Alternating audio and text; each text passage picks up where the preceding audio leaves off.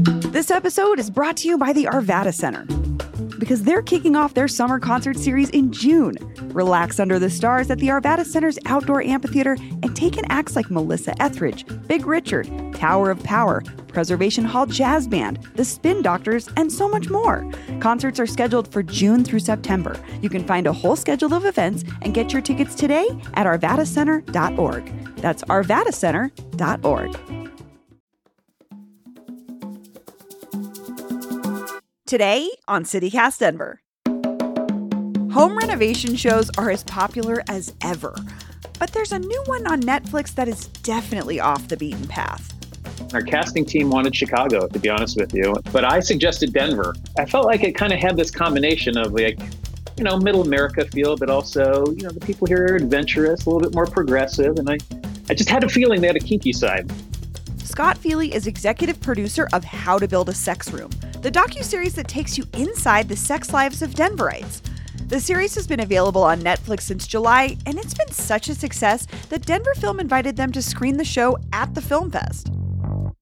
Oh, and because Denver Film Fest signed up to advertise on the show this week after we started working on this episode, we thought it was best for my producer, Aaron O'Toole, to conduct today's interview with Scott Feely and executive producer, Karina Robbins. And just a note that you might have already guessed, this interview touches on some explicit topics. Today is Tuesday, November 8th, 2022. I'm Bree Davies, and this is CityCast Denver.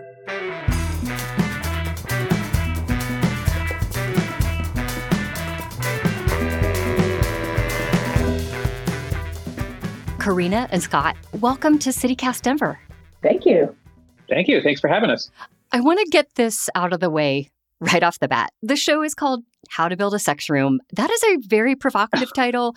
When people think of sex room, maybe a lot of different ideas come to mind. So what is a sex room exactly? What is the sex room? Well, it can be anything that you want it to be. And I think that's kind of the point of the show. I think people will come to the show having an expectation of what a sex room is, that it's kind of seedy, it's kind of dirty, it's kind of dark, creepy, kinky.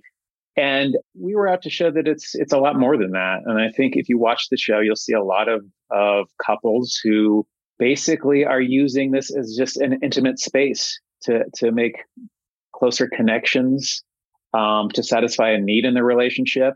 And I think that's one of the biggest surprising elements of the show. And it was surprising for me when we were putting it together, is just how emotional these clients were when their sex rooms were revealed to them and how much it meant to them.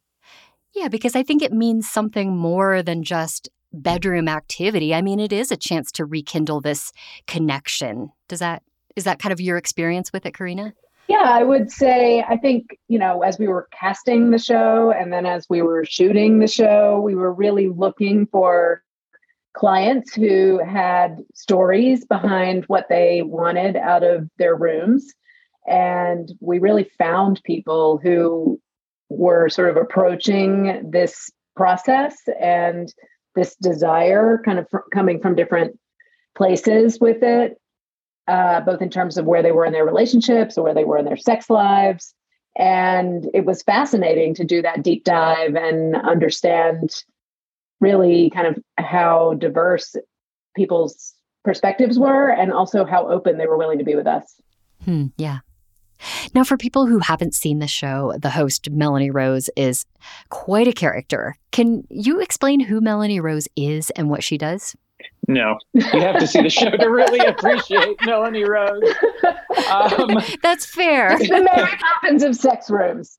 That's right. We call her the Mary Poppins of sex rooms. And I guess if you're going to put it in one sentence, that's probably the best sentence to explain her. Oh, wow. This is beautiful. Oh, thank you. Welcome. So I understand you want a sex room. I mean, this show would not work without her. She is a British woman, middle-aged, I guess, Karina. Yeah. A little more than middle-aged. And I think what she does is she makes it feel wholesome. She makes it feel acceptable.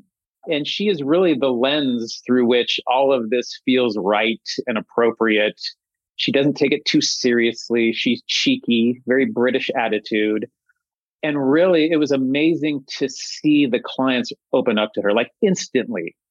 She has this ability to instantly connect with people, make them comfortable, and really within minutes get them to talk about the most intimate levels of their sex life, of their relationships.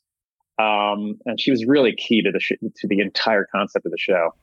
Yeah, she really has this great combination of warmth and also this very matter of fact, like, we're going to talk about sex now.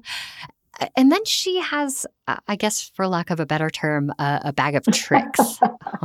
Describe how that goes.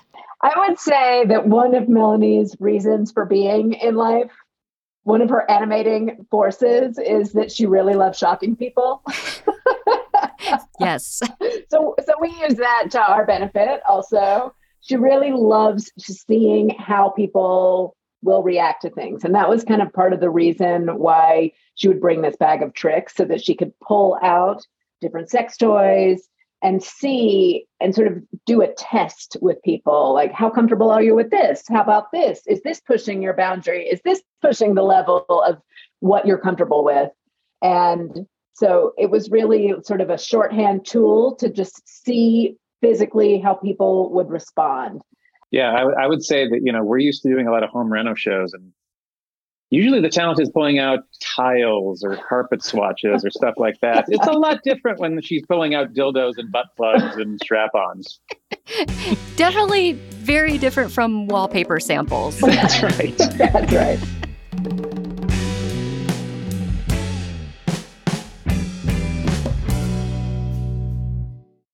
So the show is filmed in Colorado, and the city of Denver kind of features as an unofficial character in the show.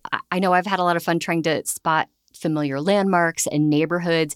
How did it come about that you filmed in Denver? I know that your company, High Noon Entertainment, is based in Aurora, but you don't necessarily film a lot here. So why Denver?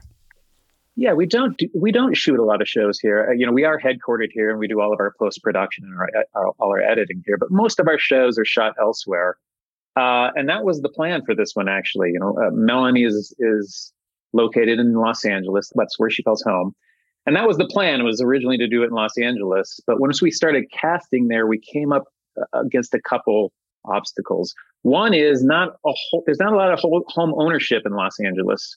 People in Los Angeles tend not to own their homes, which is a problem for us. Yeah. Second, when they do, they don't tend to have extra space, And so we were finding a lot of people there that just kind of wanted a bedroom makeover, which just wasn't enough for us. And then thirdly, we felt like we wanted to get like the type of people that kind of more middle America, more like folks next door type of feel to it. And so we had decided to look elsewhere. And our casting team wanted Chicago, to be honest with you. And I think that's because they wanted like a big city. They wanted to see a big city that had a lot of options, a lot of diversity. But I suggested Denver. One, just because I wanted to shoot here. But two, I felt like it kind of had this combination of like, middle America feel, but also, the people here are adventurous, a little bit more progressive. And I just had a feeling they had a kinky side. So we started casting in both cities just to see, which city might be best. And within a week, our casting team came back and said, Denver is by far leading the charge here. So, wow. So we beat out Chicago. So Denver wins as the kinky center of the country. We don't have to ask how Scott knew that would be the case. All right. But I mean, I have to ask. So, like, do you have a sense of why that is? I mean, I do think that you're onto something here with that Denverites tend to be a little more progressive and adventurous in terms of outdoor activities. I guess that applies to indoor. That's kind of what we were saying. Like, we're adventurous outdoor people. Maybe indoor we are as well. I think that's true. And I do think as we dug further into it, it does seem like there is quite a lively kink scene on the Front Range. We were able to tap into that, not just with the clients, but also some of the experts that we found along the way, some of the coaches or other folks that kind of became tertiary characters in our storytelling. And I don't know how accessible those sorts of folks would have been in other places. I think as we started to dig in, we realized that there is kind of a rich vein of adventurous people here. Yeah. And as executive producer on the show, one of the executive producers, I mean, was that part of your job to do this yourself or send your people out to find kink coaches? Yes. How was that process? Yeah, absolutely. We had producers who were reaching out to pro doms, people who were reaching out to shibari practitioners, people who were reaching out to relationship and sex coaches, exotic dancers, every person that you see who features in the show, that his or her participation in the show came as a result of, really digging deep into the resources that were available in the Denver community. And they're not insignificant. Yeah. And I wanted to ask you about the approach that you take, because it seems, one of the objectives is to take these discussions out of the shadows and spark a healthy and positive dialogue about sexuality, but also kink and BDSM, and to have these conversations that maybe people don't have right now. But it could have veered off into dark territory or sort of creepy territory for some viewers. I mean, how did you kind of approach it, like for the average Netflix viewer, I guess? Yeah. Well, I mean, I think at every step of the process, we were very conscious of, not crossing the line into creepy and weird and dark. I think the tone of the show is hugely important. And so, Melanie brings that clearly, but also in the casting, we were looking for a diverse cast of people that had, diverse kinks, but also relatable in some way. Yeah. It doesn't hurt that her contractor, Mike, is such a hoot, and he's such a good sport. He plays his role perfectly. Let's put it that way. I mean, he's a little bit like a stand-in for the audience, He does allow that little what is going on here? Yeah. And their chemistry is perfect. And so we considered a few different contractors for the show, but we just felt like he and Melanie, personality-wise, also visually, they just make a really interesting pair. Yeah, I love that. And how has the reception been to a show about sex rooms? I'm very curious to know what you're hearing, other than, of course, how gorgeous Denver looks on the screen, which is undeniable. I mean, the reaction has been just shockingly, overwhelmingly positive. I think more than any other show that we've ever done, the reaction has been positive. You look on social media, and social media, I mean, I think, it's built for the trolls. It's built for the haters. It's built for, negative commentary. And True. It has just been overwhelmingly positive. I think we really struck a chord, it feels like, or Melanie is striking a chord on, we hear a lot of finally a sex positive show that I can watch. Now I'm curious if this is the thing that will get the real estate market moving again. Now I kind of want to look up on Zillow and just see, we've got 4 bedrooms, an office, and a sex room. Sometimes these things do turn up on Zillow. If you ever see Zillow Gone Wild. Exactly. Right. Well, Scott and Karina, thank you so much for talking with me today. Thank you for inviting us. Thanks so much for having us. The Denver Film Fest screening of How to Build a Sex Room has unfortunately passed, but you can still watch the whole first season on Netflix at home, right from the comfort of your sex room or your living room couch. You can watch it wherever. We don't judge.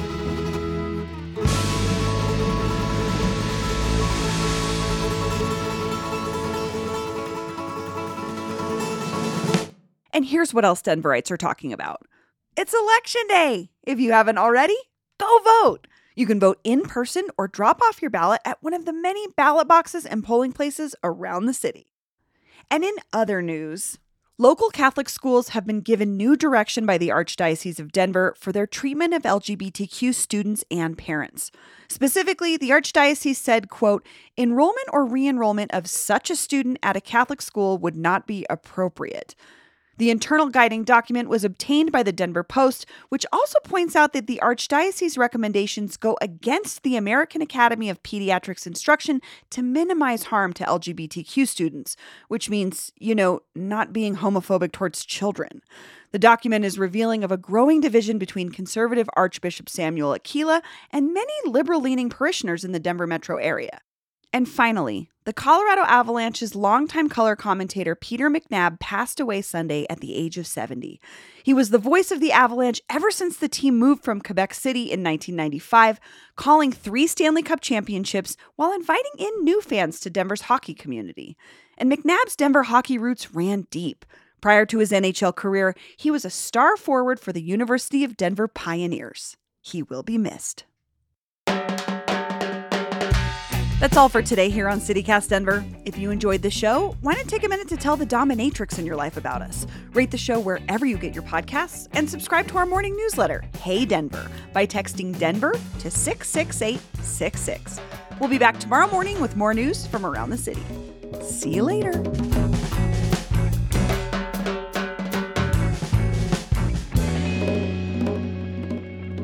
This entire episode... Working on this episode, there's this song in Revenge of the Nerds called Are You Ready for the Sex Girls? It's like the worst 80s song ever.